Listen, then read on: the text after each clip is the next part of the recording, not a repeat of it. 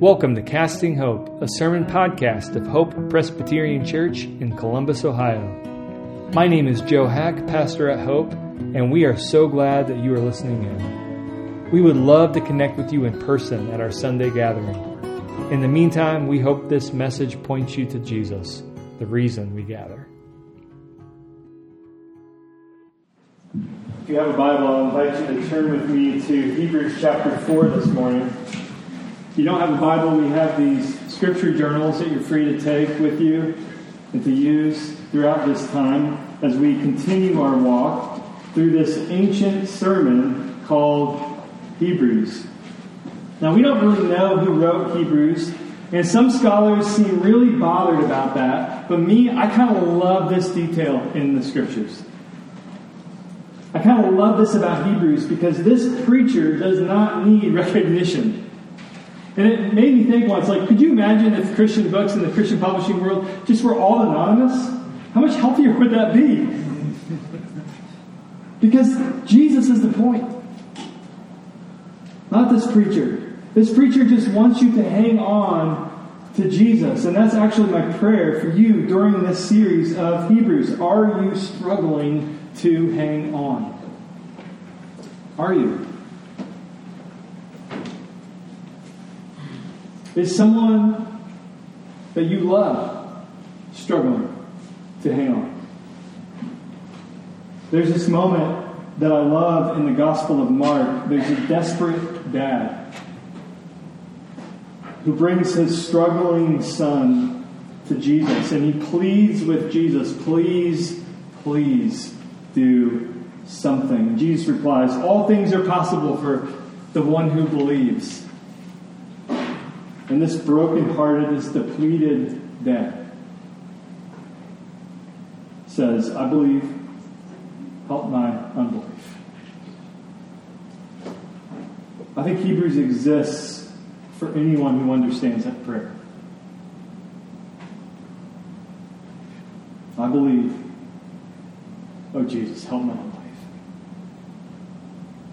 And God has in the Scriptures a divine resource for anyone whose prayer that is. It's called Hebrews.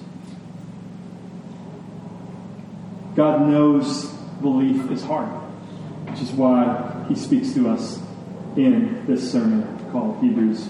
In our passage this morning, we actually meet two words that describe the Christian walk. One is strive, and one is hold fast.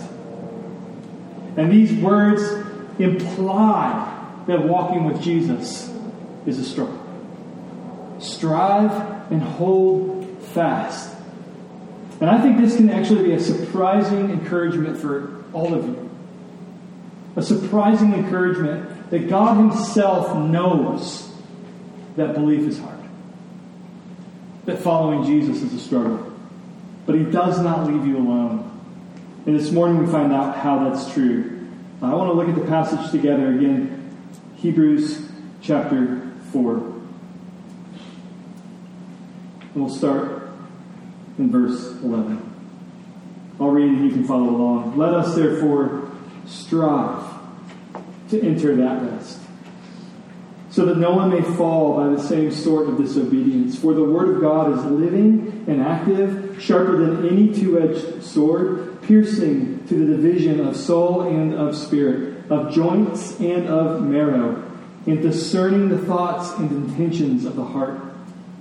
And no creature is hidden from His sight, but all are naked and exposed to the eyes of Him to whom we must give an account. Since then we have a great high priest who has passed through the heavens, Jesus, the Son of God. Let us hold fast our confession. For we do not have a high priest who is unable to sympathize with our weaknesses, but one who in every respect has been tempted as we are, yet without sin.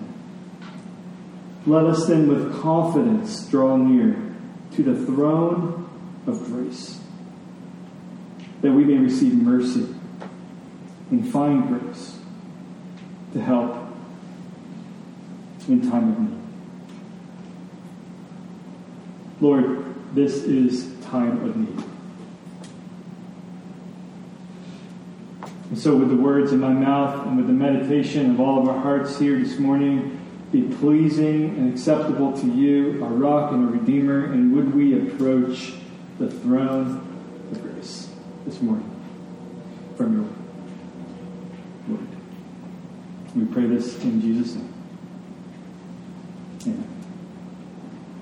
So for me, following Jesus always seemed easy, and then 3 years ago, following Jesus became very hard.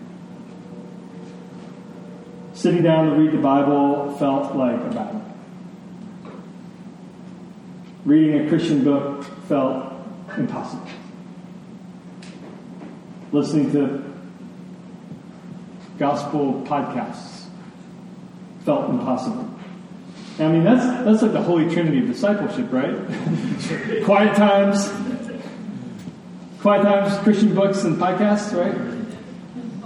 Well, these practices, minus the podcast, were my comfortable companions for all of my life with Jesus. Like sweatpants, super comfortable, super familiar, not hard, not difficult at all. But in 2020, let's just say, the sweatpants stopped fitting. My uncomplicated faith started to get complicated. And it turns out walking with Jesus didn't get easier with time. Walking with Jesus got more difficult. I assumed walking with Jesus got more easy with time. And we could call this the Malcolm Gladwell theory. If you're familiar with Malcolm Gladwell, he sort of made famous this idea that it just takes about 10,000 hours for something that's hard to become easy. And so I think we can carry this expectation into our walk with Jesus. Everything with Jesus, everything walking with Him will just eventually get easier. Now, Malcolm Gladwell's theory might work with like playing piano, but the Bible and experience seems to tell a different story when it comes to Jesus.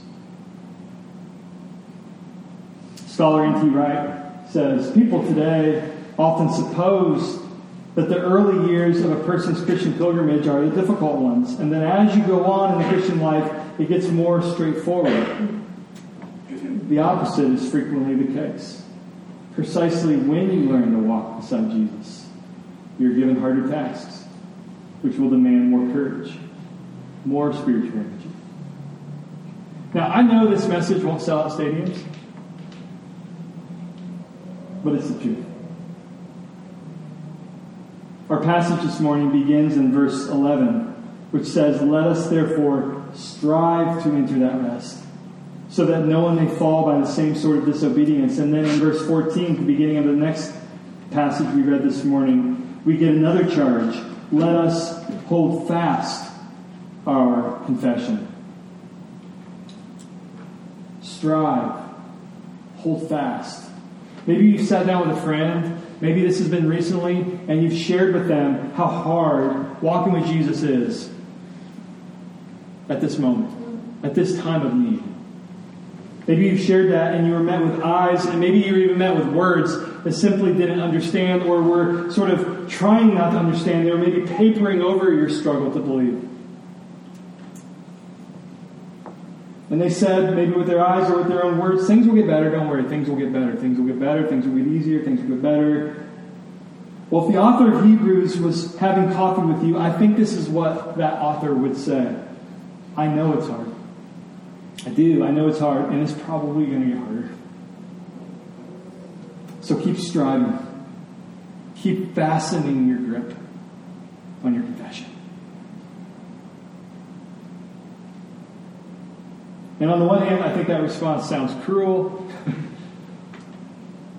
But I think it's more cruel to lie to someone about how hard following Jesus can be. And so the question for us this morning is not, does walking with Jesus get easier? But the question is, what do we do when it gets hard? Amen? Do you follow that? So instead of, will it get easier? Let's ask instead, what do we do when it gets hard? And this morning we're given, I think, two answers, sort of two postures. Vulnerability and confidence. And I want to look at both. So first we must be vulnerable before God. When it gets hard, we must be vulnerable before God. This really is the heart of verses 11 through 13. According to this passage, and after I read this passage, and I encourage you to even look at it now, I cannot think of anything more vulnerable than standing before God's Word. It's living and it's active, verse 12. It's compared to a sword.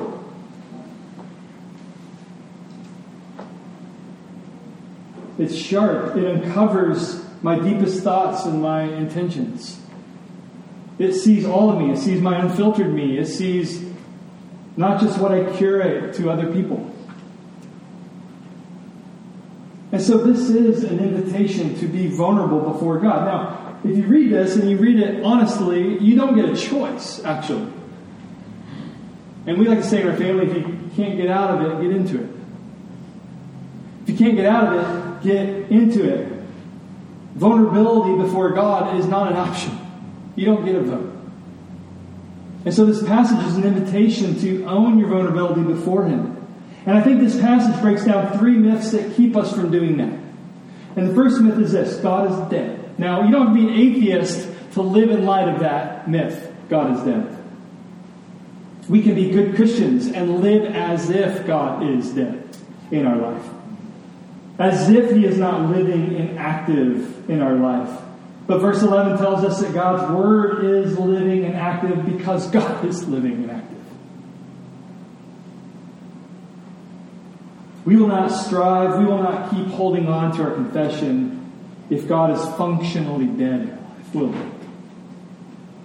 If He's just like an idea, or if He's just a philosophy of life, or if He's just a source of ethics,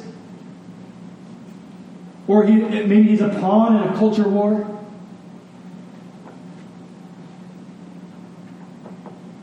God must be alive for you to hang on. Alive. And His Word must have purpose in your life for you to hold on. The second myth is that God is distant.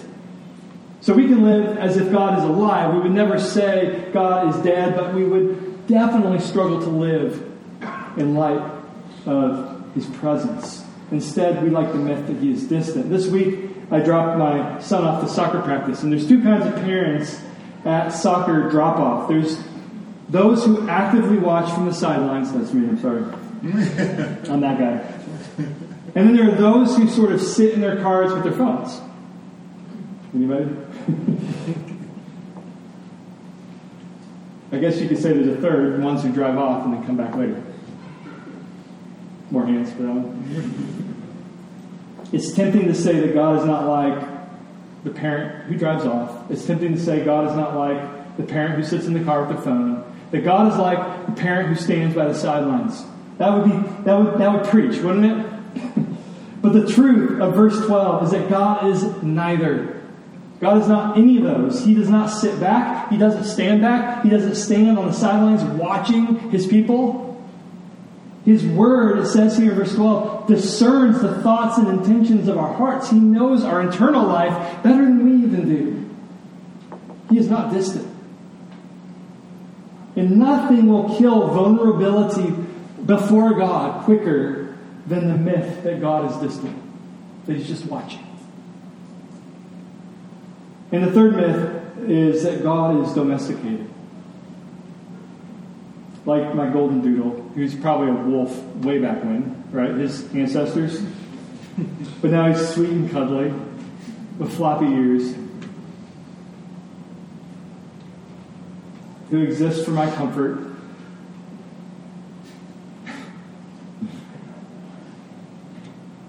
I think we're always in danger of treating God in the same way. We might say God was once wild, but today, He's for me. He's for my comfort.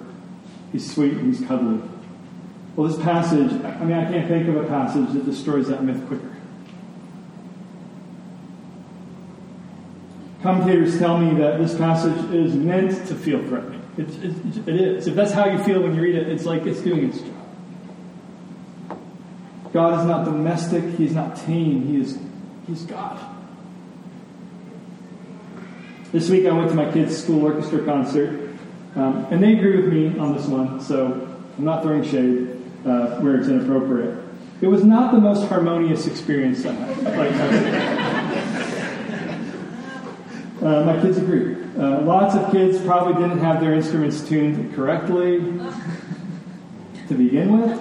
And then on top of that, lots of kids didn't find the right notes on this thing right here. Not my kids, by the way. Not mine at all. Nope. And that was challenging enough to my eardrums. But the director actually asked the professional piano player to accompany them. And I think this director wanted this piano feature to help things. But here's what happened. It actually hurt things. And here's why.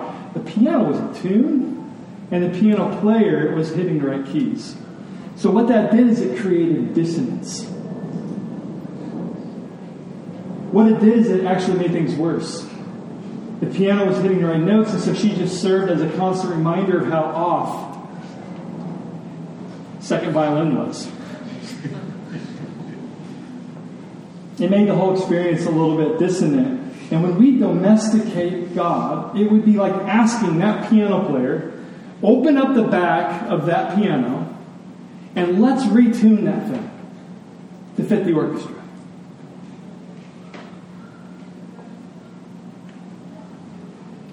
No, if we are off key, God does not retune himself to fit our vibe.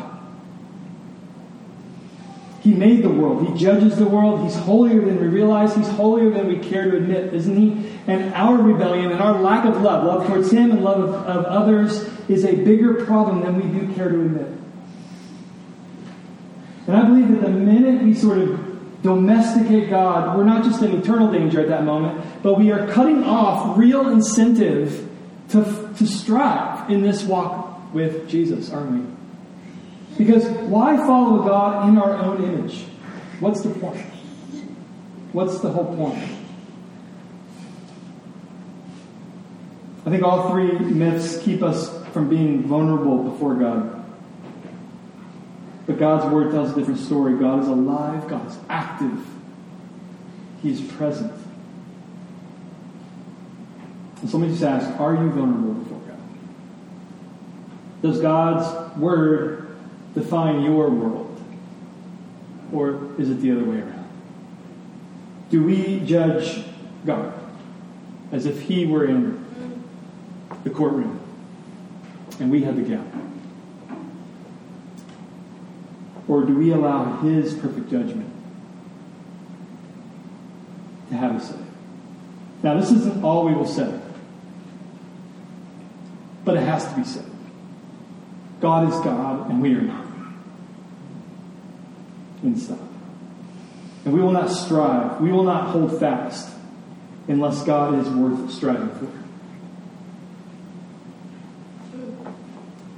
But the second item, really, that we need to wrestle with this morning is confidence before God. Because the author of Hebrews does not stop with vulnerability before God. The author of Hebrews also wants us to keep walking with Jesus by approaching God with confidence. Look again at verses 14 through 16.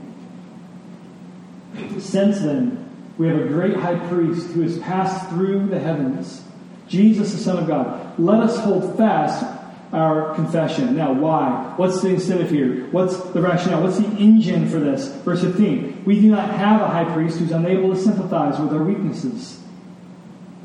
Okay, so God discerns our weaknesses. And then in verse 15, we understand that God, by Jesus, is able to sympathize with them. Because He is one who in every respect has been tempted as we are, yet without sin. And so verse 16, let us then with confidence draw near to the throne of grace that we may receive mercy and find grace in our time of need. And so verse 16, as you see it, calls us to draw near with confidence. Just a second ago, we were exploring a passage that tells us to draw near with vulnerability. Which is it? Which is it? It's both. And here's why. Jesus is a great high priest.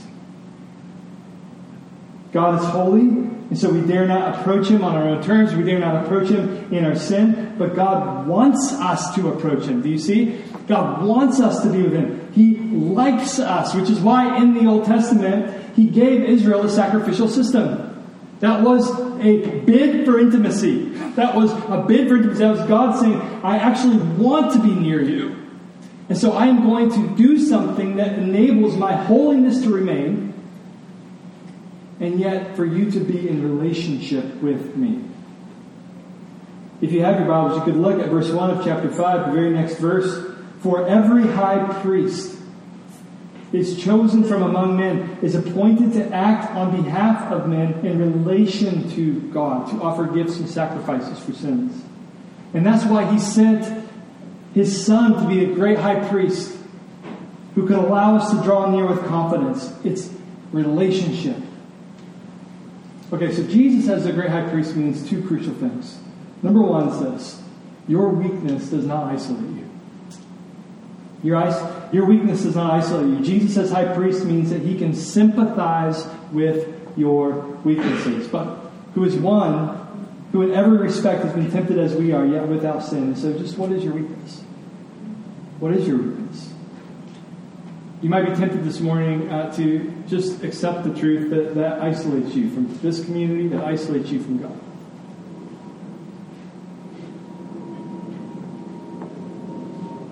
Well, you are not alone, according to this verse.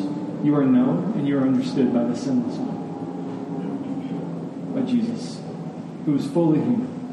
Okay? The full incarnation of Jesus means he knows how hard it is to be human.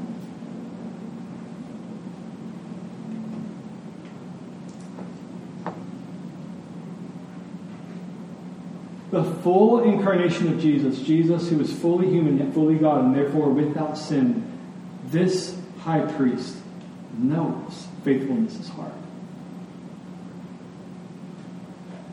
Meditate on that.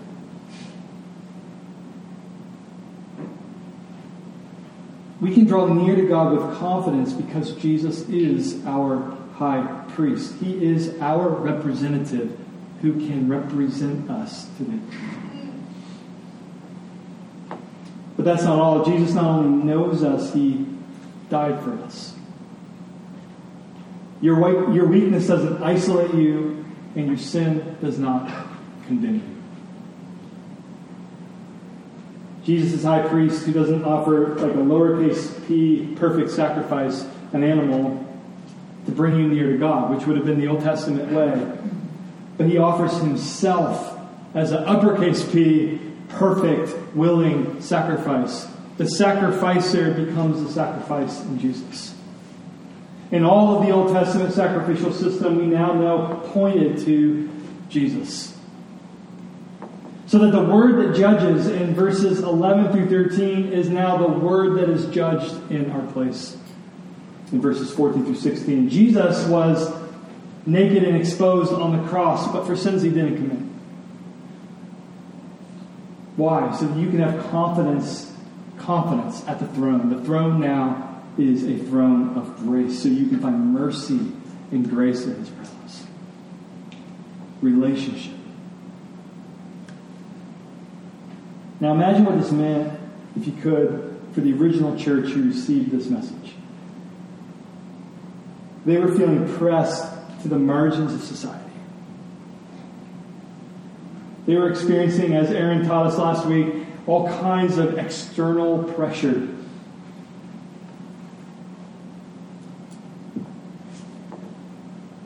But as scholar David De Silva writes, joining the Christian movement has not pushed believers out of the margins further, but rather has brought them closer to the divine center of the universe, the throne of grace.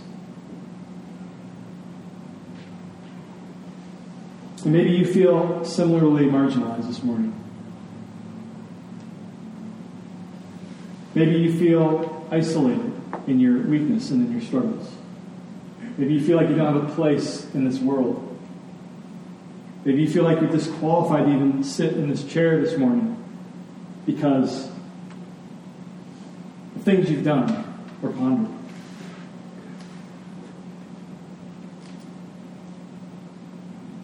In Jesus, you're closer to the divine center of the universe. the throne of grace. There is no better place to be than the throne of grace.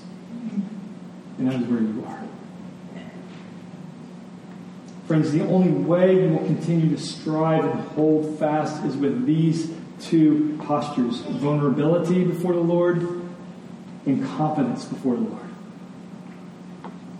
Vulnerability before God's word means that you are humble. Vulnerability before God's word means you are humbled quite often. Vulnerability before God's word means you're open to correction. Vulnerability to God's word means that you are like you are low and God is high, and you are able to allow Him to speak into your life. It means you're soft, not hard, to His word and to His ways. But confidence means that you're resting in the finished work of Jesus, the great high priest who represents us, and therefore we can come boldly into His presence as sons and daughters of the living God. Both are true. And if we don't hold both in tension, if we don't hold both together, then we will be imbalanced in our walk. And we will, like any imbalance in running or walking, we will get injured. The famous Olympian Michael Johnson says, quote, "Evaluating and working on symmetry is one of the top tips I would give new and veteran runners alike." Okay, that's for free from Michael Johnson. But that's the image that I want to leave you with today. To walk with Jesus for the long haul, we need a balanced stride. And that stride consists of vulnerability before God and confidence before God. Vulnerability without confidence. We'll talk about that for a minute. Vulnerability without confidence will throw your hip out, because it will lead to spiritual depression. Vulnerability without confidence leads to evangelical anxiety, we'll call it, or as others have called it. We'll live our life constantly searching our motives and never feeling joy, never feeling confident before God. We might even struggle to embrace our God-given dignity. We might constantly live in what Michael Hendricks calls toxic shame. When we receive conviction, when we receive correction from God and His Word and from others, we receive it, but we never, as he puts it, metabolize it into the joy of security and of forgiveness and of friendship with God and of renewed purpose in God's mission. And so all we sort of have is this sort of stuckness of conviction with nothing else. That is vulnerability without confidence, friends. And that will injure you, and you will not continue walking with the Lord. Vulnerability without confidence. We can talk about confidence without vulnerability. This will throw your hip out in another way, because it will lead to arrogance. It will lead to spiritual blindness. You are injuring people and you don't even know it. And you're doing it in Jesus' name. It will lead to stagnation, because we're confident about the throne of grace, but we are absolutely not vulnerable towards correction. We're not vulnerable before God's Word. We're feeling okay. And when people do correct us, we sort of explain it away. We're not asking the Lord, am I tender before you? Where can I change? Where am I unloving before God and before others? And this can give us a false confidence in life and in our faith. And that false confidence will not persist. And you'll get injured. But friends, Jesus enables us to have both. And only Jesus. We can only be vulnerable before the Lord fully to our depths in Jesus. See, there will be a point in which we sort of stop. If we aren't confident in Jesus, there will be a point where we just can't bear the Word of God in our life. It's just too much. But if we're in Christ and we're confident at the throne of grace, then we can say, Lord, I'm safe. Tell me. Holy Spirit, convict me. Show me my heart. You know it better than I know. And because we're in Jesus and He's our great high priest, we can know that there is no condemnation for our sins. And that gives us a unique boldness and a unique confidence that, again, if it's apart from our vulnerability, it can get really ugly. But when it's attached to our posture of openness and tenderness before the Lord and His Word, it can be the most beautiful boldness you will ever see. Have you seen it before? Have you experienced it before from someone else? Oh my gosh. When the Holy Spirit leads a confident and vulnerable person, it is something to behold. And that's all I'm offering to you this morning.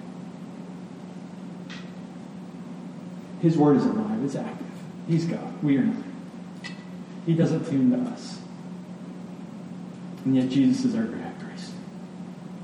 We can approach him with confidence. With confidence.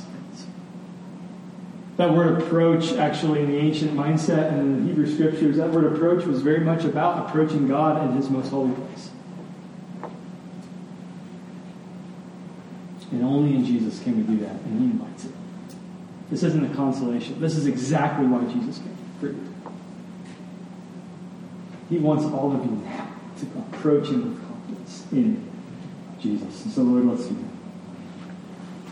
Lord, we pray that we would be struck by two things this morning. That we would be struck by your absolute holiness. Would we not domesticate you or push you away? And yet, Lord, may we be struck by the absolute glory of Jesus, our great high priest, so that we can now approach you with confidence. The way a child would approach a loving parent. Would we do that, Lord? The way a child would approach their parent at pickup after preschool. Running towards them. Thinking of nothing but there is a safe person that I can run and hug. To come with such confidence, Lord, strike us with that truth in Jesus. And would it create in us this morning endurance? Would we strive and would we hold fast in Jesus? And it's in his name we pray. Thanks for listening in. For more resources like this and to learn more about Hope, please visit our website at hopechurchcolumbus.org.